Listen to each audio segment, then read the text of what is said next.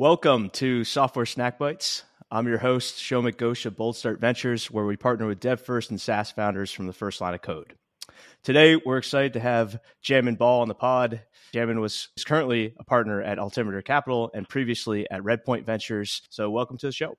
Yeah, thanks for having me. Always fun chatting with you about random stuff. So happy to do it in a more formal setting. This is fun. I agree. It's always fun to talk with you, and that's why I'm excited to do this. Let's start off with your background. So how'd you come to be a partner at Altimeter? And what's one of the funniest things is, as I was doing some research for this, I happened to stumble across your tennis career, which, I played tennis actually in high school. I was unfortunately not good enough to play in college and am still trying to play today, but would love to hear just kind of your story from the beginning. Yeah. Well, in a weird way, I kind of always wanted to end up in an investing role. So I grew up in the Bay Area, grew up in Silicon Valley. Just in a weird way, didn't want to be a firefighter or an astronaut. I was always like, man, this tech stuff's pretty cool. Like, I want to do that one day, like work with some of these exciting companies, at the forefront of innovation. I grew up in Silicon Valley, played a lot of tennis, as you mentioned. I think tennis was, probably the biggest part of my life for many, many years, probably from the time I was 7 or 8 to a senior in college. It was pretty much all I did every day. that and academics, of course. So stayed local for college, went to Stanford, played tennis there. And then right after, I remember this was maybe I was a junior or senior when I was thinking, okay, how do I break into that venture capital industry? And I won't say who, but I got together with a pretty prominent venture capitalist who gave me some funny advice. He told me, or it wasn't advice, but I took it as advice, I guess. He said, I was arrested 4 times in college. And if you want to be a successful venture capitalist, like, you got to be a risk taker. And I'd like to think, my personality is what made me a successful investor. So in my head, I was thinking, man, like, all right, easy. Just need to be arrested 4 times and then you're good to go. In all seriousness, after school, I went more of the kind of the financial route. So did investment banking at Morgan Stanley for a couple of years. And then from there, I went to Redpoint Ventures, was where I was at for a little under 5 years. Redpoint had an early stage fund as well as a growth fund, kind of early stage, more seed Series A, growth more Series B, C, and D. I was on that team until, late 2020. And I joined the Altimeter team about a little over 2 years ago now, where my primary focus is enterprise software, typically things on the infrastructure side at that early growth phase. So Series B, C, D, generally partnering with companies when they're at the inflection point of kind of having a product built and then looking to either build the go-to-market around that product or kind of scale the go-to-market. So it's, open source businesses that can be pre-revenue, or they can have revenue, but usually at that kind of inflection point. But yeah, having a good time. Lots of changes to the industry. It feels like lots of things have stayed the same. It's an exciting time, I think, to be an investor of any kind. That's for sure. Well, now we know if we see a rap sheet ever for you, we know the reason as to why. Yeah. But you've been at some incredible funds. Redpoint and Altimeter have been around for quite a long time, have storied histories. Mm-hmm. And also what's interesting is have backed incredible public and private companies focused on different stages, right? And could you talk about maybe unique lessons that you've learned from each fund and how you apply those going forward? Yeah. I think one of the biggest lessons is really just around essentialism, right? I think in any kind of investing, whether that's public or private, things can get very emotional, right? On the public side, you can get these big swings, in one day, let alone weeks or months, right? That, you could have a thesis and your thesis could tell you, I expect things to either go up or down, right? But in the short term, you could get really big swings that might challenge that thesis. And, it's hard not to listen to external factors that might change your mind, right? And so I'd say on the private side, similar things can happen, right? You might be excited about an idea, or maybe let's take the other. You might not be excited about an idea because of the fundamental work that you've done, but you hear firms are chasing it, or you hear it's gonna get around done, or you hear things that might change your mind. Whereas very early on, like what I learned was it doesn't matter what you don't do, right? It doesn't matter who you don't invest in, right? Like, you can be wrong, you can pass on a company and it could work out very well and it could make the investors a lot of money who did the round that you passed on. And it's important to learn from those lessons to apply them to the future. But the only thing that really matters are the investments and the partnerships that you do make And, because ultimately those will kind of define your investment career and your investment track record. And so I think being able to, as much as possible, reduce down the decision making process to one made in a vacuum, where you're not thinking about external factors, you're not chasing because of FOMO, but really trying to think more first principles. Hey, putting everything else aside, like, what do I think about this product? What do I think about this market? And would I wake up in the morning pissed reading about their funding round and a press release that I wasn't a part of? Like, would it drive me crazy or not? Right. And so I think it really comes down to essentialism, focusing on the few things that matter and not being distracted with kind of everything else that happens along the way.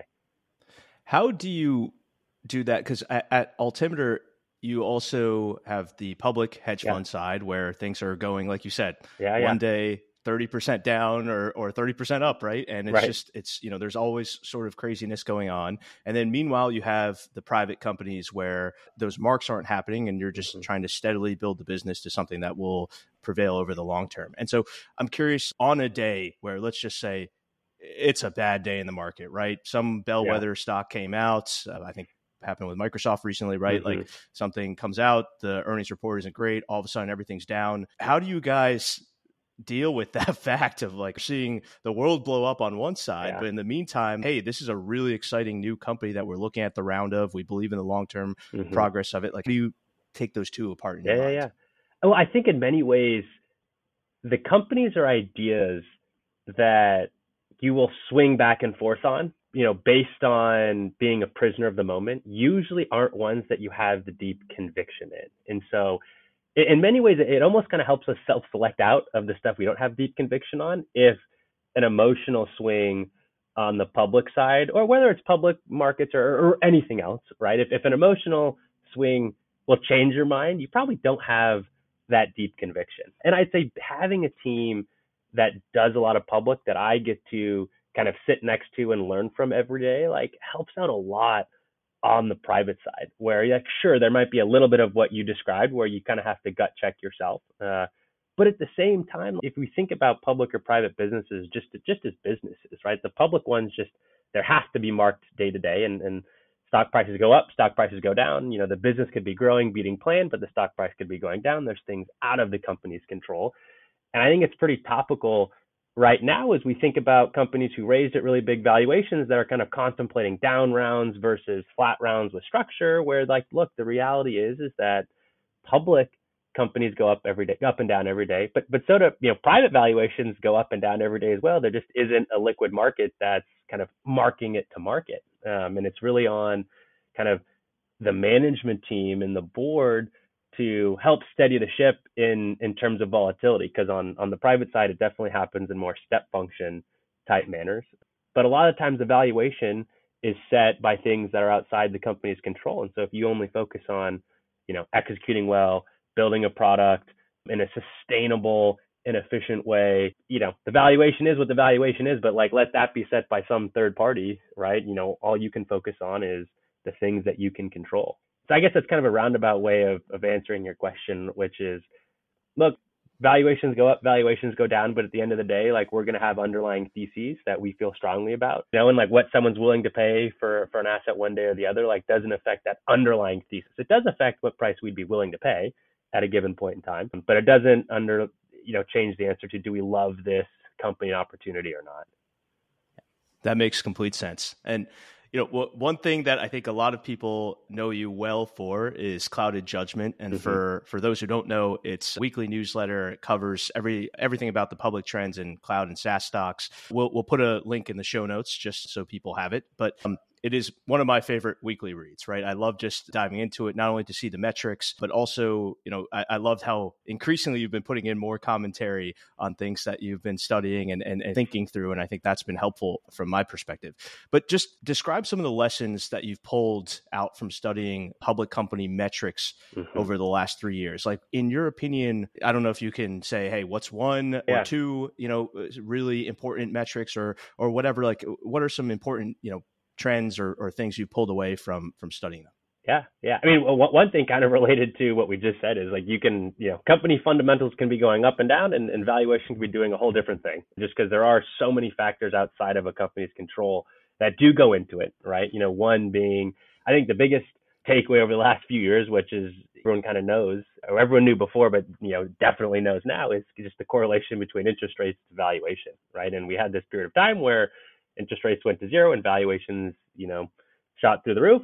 And then obviously the last few months, as interest rates have gone back up, right, the opposite has happened. But I would say, as I reflect on the last few years, so I started writing the blog almost 3 years ago now, so kind of like right at the onset of the pandemic. It's been very interesting just to watch the arc of a lot of these businesses, which just went from, some element of COVID pull forward that was combined with low rates and excess capital, which just created this whoosh of demand, as the only thing that was going into evaluation was your growth rate. And so the market just incentivized growth, buy. So a lot of these companies' fundamentals started to do well, right? Whether that was an extreme element of COVID pull forward, right? I don't know, like a Peloton or a Zoom, or, a less pronounced version of that, but yet still COVID pull forward, right? And now we're in just like the complete opposite, as we've seen companies look to optimize spend, come out of that. I think looking at the latest reports from some of the cloud vendors has been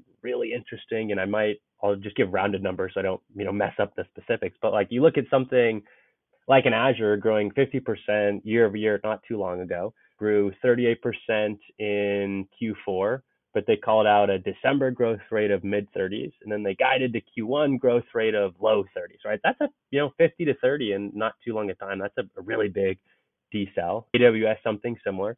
They were growing 40% a little over a year ago, grew, I can't remember, low 20s, 20 in Q4, but called out a mid-teens growth rate in January, right?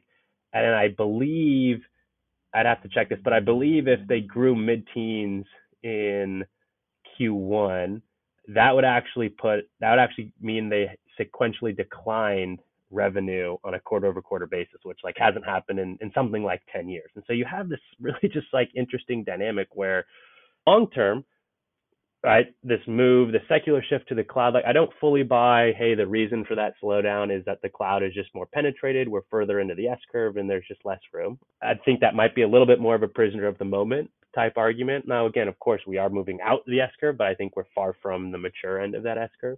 But there really is this dynamic where growth is slowing and decelerating because you have headwinds to new business ads, you have headwinds to kind of optimization, whether that's around consolidating vendors or looking to kind of contract your spend with your big ticket item. I mean, we talk to companies who say we're staffing engineers full time to reduce my bill in X vendor. And that's a pretty crazy thing. I'm going to pay someone 100, 200K a year so that they can save me 500K a year in this other thing, right? It's an interesting time. But through it all, I think more than anything, we've seen at the end of the day, no matter what the valuation environment is in the moment or what the market is rewarding, the businesses that will win long term are the ones that can generate cash for shareholders.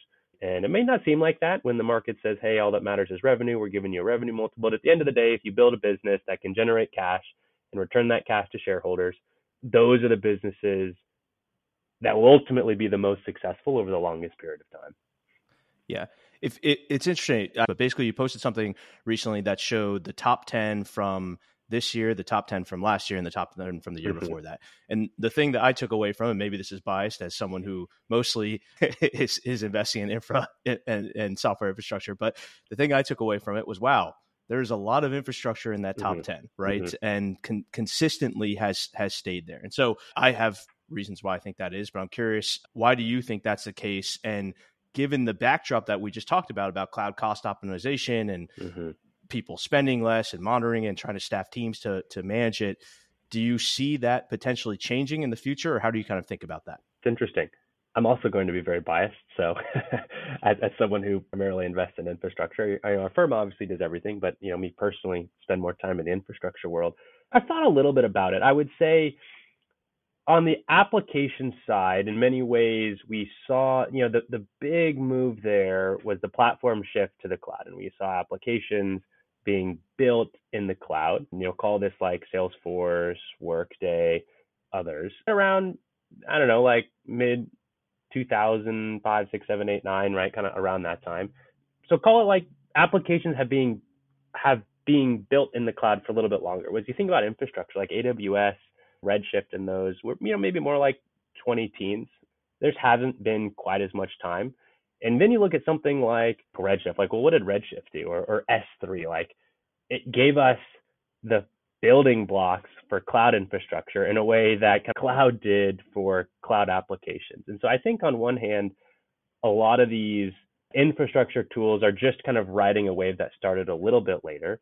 And then at the same time, I think for a lot of these tools, it's all about what's your moat. I think at the application layer, we see a lot of, I describe it as like the new shiny toy, where you have a version of a product, whether it's some marketing software, some analytics software, or whatever it might be, where unless you can really ingrain yourself in a workflow, there's probably just going to be a slightly better version of it that comes out a few years from now that then you have to compete with, right? And again, unless you have like admins for your product, right? Like a Salesforce admin or like a Atlassian admin who's kind of like building a custom implementation workflows. It's like, how sticky are you really? Whereas for, I think, a lot of these infrastructure names, it's just like, if you want to rip out a Confluent or something, it's just so hard to do. You built products and applications on top of it. And so I don't know, I think in many ways it's kind of a combination of where we are in the maturity of the move to cloud infrastructure with what I would describe as a little bit better moats lead to what is perceived to be more growth durability. But yeah, it's interesting. I mean, I think, infrastructure models lend themselves to different business models, whether it's kind of like usage-based. There's like a lot of things that go into that. But I'm certainly excited to be an infrastructure investor and a cloud infrastructure investor for the foreseeable future.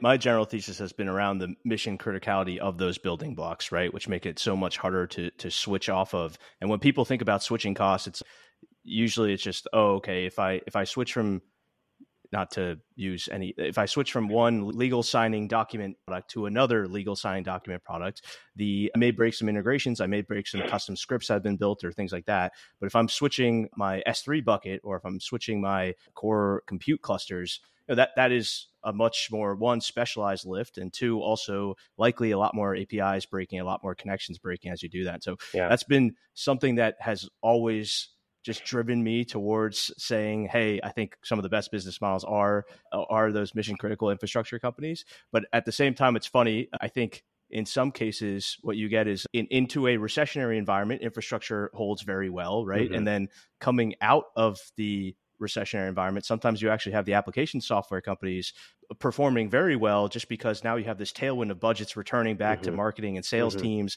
and this pickup of tools and things exploding. And so that brings me kind of to my next question, which is around, you've talked about consumption pricing versus seat-based pricing, right? And I want you to talk about what's the difference between those two, and your kind of general, I wouldn't call it a thesis, but observations around what you think is occurring right now and how we think that moves going forward. Well, I think just the easiest way to break it down, right? So seat-based pricing is going to be based on the number of users of your product. So let's use like a Salesforce. Like, how many sales reps do you have? Okay, company X hires Shomik to be an AE on their team. Well, we need one more license of Salesforce because we've hired this new sales rep. So we'll pay the incremental cost. So like the incremental marginal cost is the next person. Whereas for a lot of these infrastructure products, it's not always like that, right? Take a Snowflake, for example. You might have a lot of people who are querying your warehouse, but at the end of the day, like the marginal unit for that business is more, how much data are you storing and then consuming versus how many people do you have using that data. And so like the way I always like to think about it, and we've worked with businesses that have transitioned from seat-based models to usage-based models, is usually you want your business model to kind of tightly align the value your customers are deriving from your product to the price that you're paying. And obviously you have different incentives if you're, the paying customer or the vendor.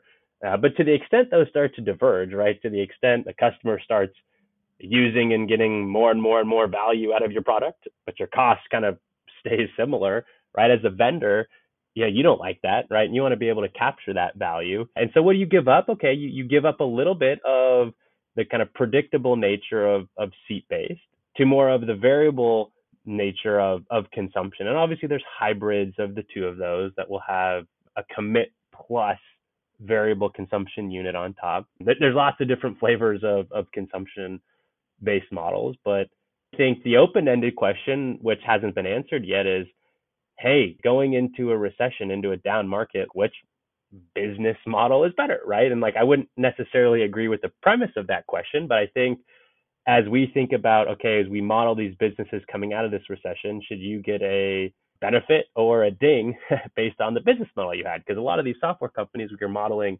multi-year DCFs, right? And if you have to model in a cyclical market in between, that you should either get a boost or a hit on if the model is more or less durable. And we'll kind of get answers to some of those questions coming out of the cycle. But again, like I don't necessarily fully agree with the premise of that. So that could even be another discussion point. I don't think it's always as simple as like which business model is better. I think that reduces it a bit too much. You heard it here first. PLG or top-down sales or whatever, not one model is better. It just, you have to match your go-to-market to your products. You have to match your pricing to your product and to your end user needs. And so I think that makes a ton of sense. One question I have though is, what's interesting, so you mentioned the predictability of seat-based pricing versus, say, usage-based pricing. And one question I've always had is, from a cash flow perspective, let's say you're doing usage-based pricing, and let's say it's not paid up front, right? It's getting paid on a monthly basis or quarterly basis or however it's going. A seat-based side, you sort of know, like, okay, I got my 10 seats, I'm getting paid X amount, life's good, right? On the usage-based, I don't know if it happens to be, a religious holiday or the German soccer team wins and everyone takes off, right? And all of a sudden, it just so happens that people aren't using my product because they're all celebrating for that week. And so how do you think about that cash flow dynamic? And is that something that concerns you, or is it just like, hey, as you get a big enough base of customers, that will all kind of work its way out? Yeah, I mean, on some level, like, right, as you get bigger, those kind of more micro trends tend to kind of even out. But I'd say, like, most importantly, at the end of the day, like, I look for is not necessarily like one business model or the other, but really like software is like mission critical that you just can't turn off and like have to use. And like, the end of the day, if you are that, whether you're seat based or consumption based, you will continue to deliver value for your customers and then kind of capture that value. And so it's interesting because, like, in many ways, what we've seen so far, learning lessons from this cycle, is even if you are mission critical, it is easier to cut consumption spend faster because you don't have to go through a contract negotiation. Maybe your renewal isn't up for another 5 months, but what you say is, hey, Shomik, like, renewal's coming up in 5 months, but guess what? We're totally churning unless you let me sign this new deal, and that's 80% less now. And, then it's just there's more friction. Whereas with these consumption models, they can lead themselves to a lot of excess really quick and then a lot of optimizations. I heard someone describe these models as it's like a buzz saw, like, tilted on its side, where you can think of like the blades of the saw as these rapid periods of optimization, rapid periods of growth, followed by rapid period of optimization, followed by rapid period of growth, followed by rapid period of optimization. But the important thing is like buzzsaws tilt on its side. So like the overall trend is up, but you just get a lot of this. And so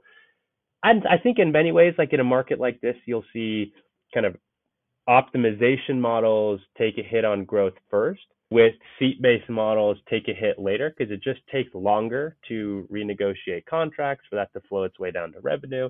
And then coming out, you'll see something similar, where you'll see the acceleration of consumption models first, followed by seat-based models second. And again, all of that assumes we're talking about good businesses that are mission critical and not ones that'll just be churned off entirely. But I think there's also an argument to say, like, hey, look, the only businesses that can afford or that are in a position to charge usage-based are ones that are not shelfware and are actually really delivering value.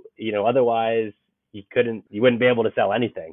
Yeah, that makes a ton of sense. So one thing I got to ask you about, which is so I think for people who look at the recent private deals that Altimeter has done, at least from, I don't know from the software side, I'm saying, it seems like you guys have a particular thesis that you've honed and you are actively pursuing, and that is the thesis behind cloud data infrastructure being a big deal of the future. And so some of the ones that I've seen at least publicly mentioned are Snowflake, of course, DBT, ClickHouse, MotherDuck, Airbyte, Prisma. I mean, just some incredible companies and solutions in there. So talk to me about what is your thesis, and I'm making this very broad. You can take it however you'd like, but your thesis behind cloud data infrastructure.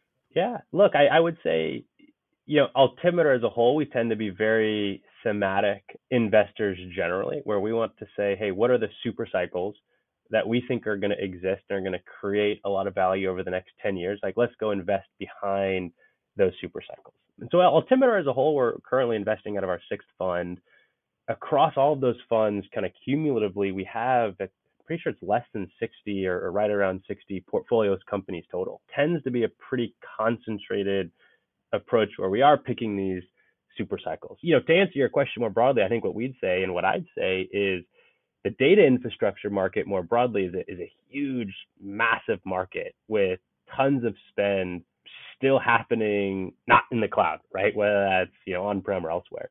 So our view is if you look at kind of the big shift, which I think kind of goes back to like S3 in Redshift, it's unlocked so much value that we think will be captured as businesses move kind of on-prem workloads to the cloud, as well as create new workloads that will, kind of greenfield be done in the cloud.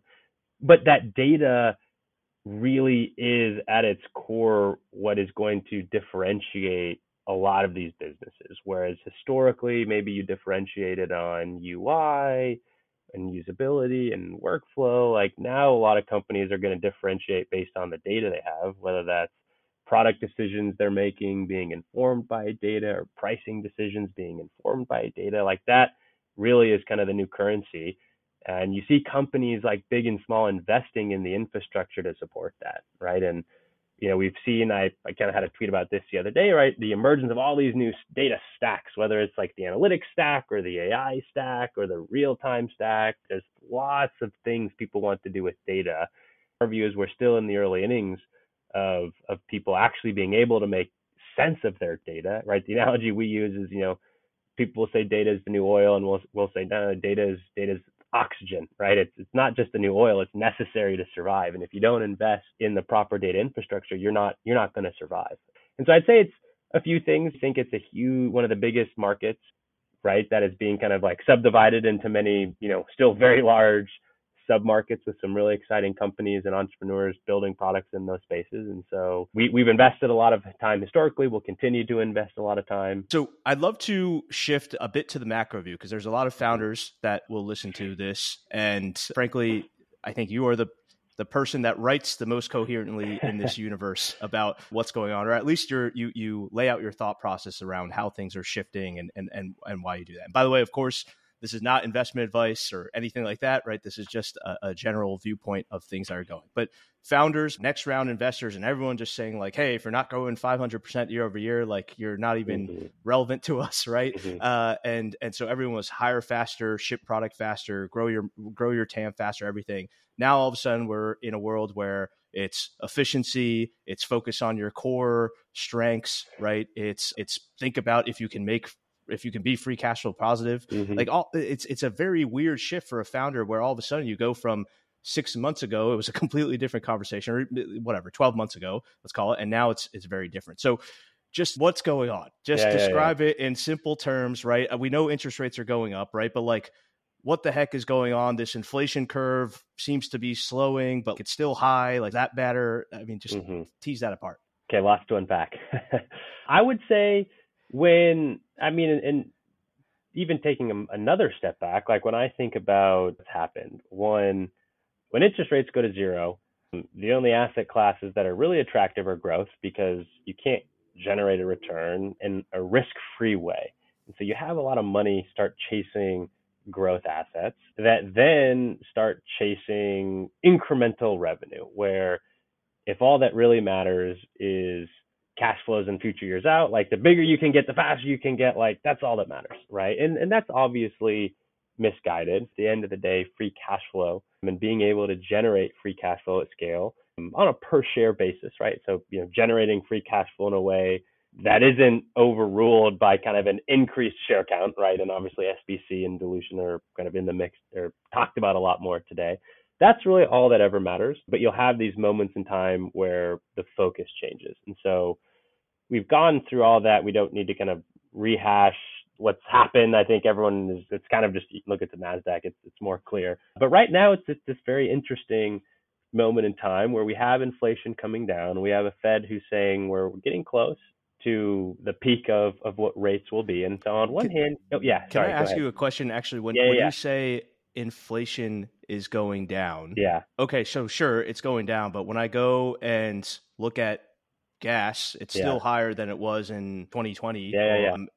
My eggs are certainly higher than what I was buying before, and everything else. So like, everyone's always looking at like the second derivative of all these metrics, and they're like, oh, look, it's trending down, and meanwhile, it's just like, well, okay, but when I go to the grocery store, everything's still pretty damn high, right? What does that mean by inflation's going down, and why are those second order effects actually important for people to be thinking about, even though it may seem like mathematical overkill or something? I mean, so I think the easiest way to think about it is inflation it's the year over year metric. And so what we're looking at is the change from one year to the year prior. And so you could look at the cost of eggs or the cost of gas. And if it's higher than it was 2 years ago, but it's the same price as it was a year ago, that item will have 0% inflation because it hasn't changed year over year. So I think what we're seeing now is, and again, this is why high inflation is such a risk, because if you have persistent 5-6% inflation, what that means is like every year that the basket of goods is going up 5-6%, and that just compounds on itself very quickly. So that's the real risk. I think the inflation and coming down narrative is really just kind of like a mathematical one, which says, hey, you could have a big increase in the price of goods, but over time, if those prices stagnate, just mathematically that year over year compare will go down and down and down, right? And so what we're seeing now is part of it is that, part of it is some of these goods included in that basket are actually going negative year over year. And so that is definitely contributing to kind of the headline inflation number coming down. But the big question, I think this is very topical because it's all happened in like the last couple of weeks, which is, all right, well, what leads to sustained inflation on an ongoing basis, like where every year the price of goods goes up 5%? Usually that falls down to the labor market and wage growth, where when we have a very tight labor market where unemployment is really low, and let's just take a software analogy, right? Like if you're an undergrad and you're looking for a software engineering job and you have Facebook, Amazon, and Microsoft who are all competing for you to give you an offer, right? That demand is just going to drive up the price they have to pay for you, right? Because you say, hey, I want to work for you, but you're offering me 90K, this place is offering me 100K, and then maybe the third place says, fine, we need you, like we'll give you 110, right? And so when you have lots of options in a tight labor market, usually that leads to wage growth, and that wage growth then leads to sustained inflation. And so you'll hear Powell talk a lot about how the low unemployment rate and the tightness in that labor market kind of gives him the ammo to keep raising rates, because that labor market dynamic is what could lead to sustained inflation. And so we were, I don't know what inflation peaked at, right? But it's coming down. The Fed wants to get it to 2%, but the risk is, hey, maybe it's coming down, but then it gets stuck at 4%. And that's the tough part, right? What happened in the last week, which was very interesting, was we had a jobs report that showed the economy added a little over 500,000 jobs in the month versus expectations of more like 200,000. So, and unemployment was at 50-year low, or I can't remember if that's actually true, but some really low number. And so on one hand, you say, wow, okay, that could be very hawkish for the Fed. Hawkish just meaning, they might go higher, because that super tight labor market is going to lead to sustained inflation. So the Fed will have to go higher to combat that. And you hear people say, hey, the only way we're really going to kill inflation is if unemployment soars up, because that will create the desired effects. Now, the interesting thing about this jobs report was that wage growth wasn't high. So you had like a very tight labor market, you had unemployment super low, but you didn't have the wage growth that you would have expected to follow that. And so that then kind of created this narrative, or added more fuel to the soft landing narrative, which says, hey, if there is a way where unemployment can stay low while wage growth stays low, we might actually see inflation coming down without an economic recession. Now, again, I don't know, like calling whether we have a recession, whether we have a soft landing or hard landing, like what does a soft landing really even mean? And like, how do you characterize like a light recession versus a big one? Yeah, I don't know. That's all hard to do. But I would say if folks ascribe like a very low percentage chance to like a soft recession or light recession, like maybe now maybe it's still low, but it's higher. The odds are higher than they were a few weeks ago. You've kind of got this incremental data. Now all eyes will definitely be on, the next iteration or monthly versions of this data to see, hey, was this like a point in time isolated trend? And like, could we actually be heading to a world where we have a tight labor market with low wage growth, which could lead to declining inflation back to the 2% target without a lot of incremental rate hikes? But I write a lot about macro. I talk a lot about macro. I'm the furthest thing from the most qualified to be talking about it. I just like to absorb and digest the things that other smart people say around me. But that's, I think, one of the reasons why I love reading Clouded Judgment so much is because you're synthesizing these learnings from somebody who's just living alongside the founders, right? Living alongside the companies and trying to help them out, but trying to synthesize it. And one of the things that I've kept in my mind is this ability for founders to be macro aware, but micro obsessed, right? Yeah. And so I think a lot of founders get the micro obsession piece, right? But then they hear the macro aware piece and then they're seeing, but there's a bunch of companies that are letting go of people and things are happening and they're all freaking out, like what's going on and all of that. And so I think that's something that a lot of founders are trying to understand and wrap their heads around. Okay, well, I know I can control the things on the micro side and every day of my business, but at the same time, people are telling me, hey, you need to be aware of what's going on in the capital markets from the macro standpoint. And so what gives, right? Like, should I be freaking out and is the house on fire and should I be, running around and what should I be doing? So what, from your perspective of answering that, why should you be macro aware? Mm-hmm. Why is that important for founders right now to just be thinking about and having the context behind? Yeah.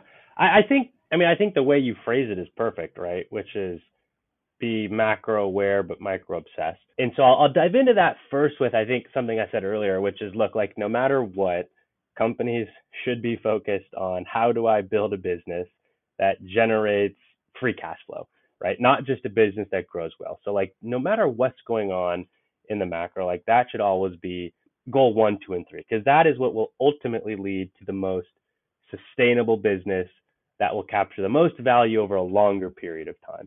I think being, micro aware, especially in a moment like this, like why it's important is because, I think this is like super relevant now, as I'm sure, you are kind of coming out of now. Maybe it would have been more relevant weeks or months ago, but, coming out of 2023 planning, you have to answer the question for yourself as an entrepreneur, as a founder. All right, well, how many people do I want to hire this year? What do I think demand for my product will be, right? And as we've seen demand definitely curtailed over the last few months, and companies are thinking about, okay, what plan do I want to build for this upcoming year? Like a key input to that is like, how many people do I want to hire, right? Because what you don't want to do is overhire, right? And then be left with a big go-to-market team that just didn't have the demand. There wasn't the demand for the product because everyone's kind of battening down the hatches. I think it's also important. Look, the whole reason I kind of started the blog was you had a lot of founders, especially first-time founders, right, who have never gone through an IPO event or gone public, who really only started following the public markets when they needed to, right? Which is when the bankers started telling them like, hey, like now's the time to go public, right? And it's a totally different beast than the private markets, and it can definitely be one that's hard to kind of grok quickly. And so the whole like hope of the blog was like, hey, how can I create something that in many ways almost like drip feeds info in a digestible way to entrepreneurs? They can kind of slowly start paying attention to the public market so that when it does come time to run that playbook for their own business, there's just a little bit more background and context on what's going on in the public markets, right? Because what I would say is in the early days, man, the only thing that matters is really like, can I build a really great product that customers love? And can I get the next incremental customer to sign up for it? And am I incrementally better or, 10x better than the alternative? and the close, and then can I build that business in a sustainable way? And look, like I don't think anyone's expecting your early stage software companies to be like fully profitable, right? Like at the end of the day, us as venture capitalists, our businesses and our industry depends on companies not being profitable. We provide the burn capital for these companies. Like if they were profitable from day one, they wouldn't need us, right? And there is kind of an understanding that as these software companies evolve, losses and growth turns to lower growth and profit in the later days, like that still exists. I think, macro aware with probably like a very light awareness, but usually more so as it relates to just like, how do I build a plan, and not necessarily get caught up in kind of like the incremental hype. I think at the earlier stages, right, it's almost more something of, hey, this, you need the lightest awareness versus totally. as you get up towards the later stages, it certainly increases in that. You're starting to be closer to the public markets. You're starting to be closer to how they're going to value when you finally do IPO. And so that certainly is important to getting that next round done at something that you think is attractive. And maybe just related to that as well, because you kind of kickstarted my brain a little bit. I think at the end of the day, the fundraising process can be very opaque for founders, where there's not a lot of information asymmetry on either side. But as investors, ultimately, what we're trying to think through is, what will this company be worth one day in the future? And even if you're investing at the seed or the Series A or very early stages, like at the end of the day, the public markets are the final arbiter of valuation, whether that's an IPO event or even a big acquisition, which there's usually, like a multiple ascribed to it, which looks more like a public multiple than a private multiple. So I think the more that founders understand more of the psyche and mentality of an investor who says, hey, I might be investing at this private multiple, but in my head, I'm thinking about an exit with this exit multiple. I think it can help founders almost like understand the leverage points that private investors are looking at and the lenses that they're evaluating the private business in. Because I can, on one hand, you might say, hey, well, these public multiples went up and down. Like, why does that affect my private multiple? Like, I'm not a public company. But I think it's just being in the psyche and mentality of a private investor and kind of being able to see through that lens will just kind of help them more during the fundraising process, which I'm sure can seem very opaque. Like, wait a second, like, why are people willing to pay me X valuation last year, but I've grown 3X and now you're only willing to pay me Y? Like, what gives? So I don't know, just a small thought.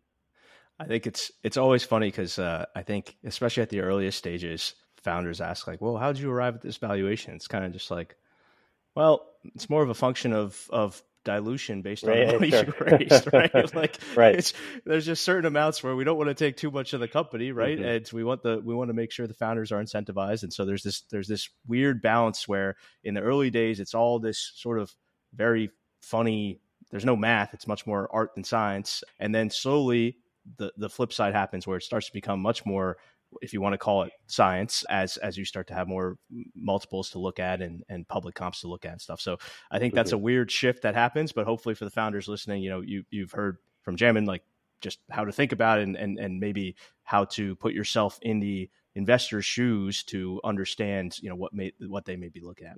I think what I heard you say are later stage investors are a little bit more thoughtful, but maybe I didn't hear that right. I love that. I love it. It's funny. I was at a dinner the other week and someone said something similar. It's like, every stage investor, the investor who invests one stage after them, that investor always thinks the investor before them was dumb and knew nothing, right? And then there's the investor who comes after them who thinks they're dumb and know nothing. And then that like keeps happening, whether it goes from like venture investing to growth investing to like private equity and public, like, the investor who comes before you is always dumb and doesn't know anything, and you're the thoughtful one. I don't know, just a funny anecdote. I think that's completely the case, and it's really funny because I will sometimes, somebody will ask me, well, how big is the TAM, right? Especially if it's someone who's a little bit later than where we focus it, and I will kind of look at them and be like, I'm not sure that question is relevant right now because the company's still at, $1 million of ARR, right? Yeah. So we're just trying to figure out how they're going to execute, right? But it's very interesting because also I think the TAM analysis that I've seen some of the later stage investors do is frankly brilliant and Yeah. done in ways that I was like, wow, okay, this is a new way of thinking through the business. Like Right. Datadog is more of a attach rate to cloud spend versus anything like that. I'm like, that is such an interesting mathematical concept at which to evaluate that TAM. But at the early stage, I'm just like, hey, can you just get one developer to use the product, right? Yeah. And then can you go from 1 to 10 to 100, right? So I think it's a very interesting challenge to understand everyone else's viewpoint. But, yeah. So to wrap things up, 2 questions that we ask everyone here on Snack Bites. So the first one is, what's your favorite technology or app that you play with or researched recently? Well, Shomik, have you heard about this new generative AI trend? Oh my God. I will jump off. Let me think. I'll give you like a weird one that is totally boring, but I actually loved. So I was on a flight just last week. This is going to sound so stupid. I'm sure your other guests give much better answers. But on United, when I want to watch a movie on the screen in front of my chair, you always have to like plug in your headphones. You can't use your Bluetooth headphones. But for the first time, I saw an option that let you connect your Bluetooth headphones to the seat screen to watch a movie, which I loved because finally I could listen to a movie not in those little teeny, the old version of the earbuds that you can't really hear anything because the plane's loud. So I'd say Bluetooth in airplane seats was something that I absolutely loved, which again, Bluetooth's been around forever. But this version of it, or this implementation of it, I loved because finally I could actually hear the movie.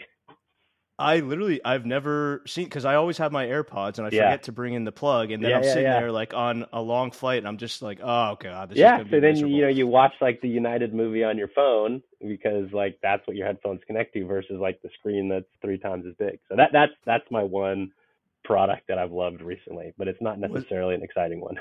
Was this like a new magical like it was just fancy airplane? I think it was just it didn't seem to, but there was an option for connect your Bluetooth headphones, which I loved.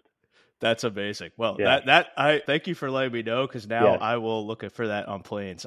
That's been a big pain point. Yeah. And then of course it's called Software Snack Bites, so we gotta ask this: what's your favorite snack? There's a snack that is very unhealthy, but you almost feel kind of not healthy, but you feel like you're cheating. Okay, so it's the Trader Joe's version of basically Reese's peanut butter cups, but they make it like dark chocolate. It doesn't feel like it's as unhealthy because it's a Trader Joe's brand versus a Reese's brand, even though I'm sure it's like equally unhealthy, if not more unhealthy. And so it's the way I justify eating Reese's peanut butter cups is by eating the dark chocolate Trader Joe's version of it. So that's my favorite, unhealthy, healthy snack. They'll probably be flying off the shelves now. But do you put them in the freezer or the fridge, or you just eat them room temperature? Just room temp. Okay. All right. Well, I will go out and get me a pack of them shortly after this. But Jamin, thanks for the time. Amazing to talk to you as always, and I'm glad we were able to do this in a format where others are able to hear our conversation, because I think there's a lot of learnings here. What's the best way for people to find you and stay in touch and reach out to you? Yeah. Twitter works well. Post a lot of my thoughts there. DMs are open. Email works well as well. Just first name Jamin at altimeter.com. So either of those options works great. LinkedIn gets a little spammy, less so than Twitter, weirdly. So I do miss a lot of LinkedIn DMs. I think, wow, you might be the first person that said LinkedIn is more spammy for you, because for me, like I get a new crypto DAO NFT launch pretty much. I guess maybe daily. it's easier to filter. Like it's usually the Twitter ones are so obviously bad. They're either like obviously good or obviously bad so fast. So it's easy to do kind of the mental filtering quickly. That makes sense. And then also, of course, can't recommend Cloud Judgment enough. Please, everyone who's listening, subscribe. The link will be in the show notes prominently. It is an awesome newsletter, has become a core part of my weekly reads. And Jamin, just thank you for synthesizing your thoughts and your research to make some of the things that you're thinking about, especially from a macro perspective, a lot easier for all of us to consume. So thanks so much. Yeah, appreciate the time, and talk to you soon.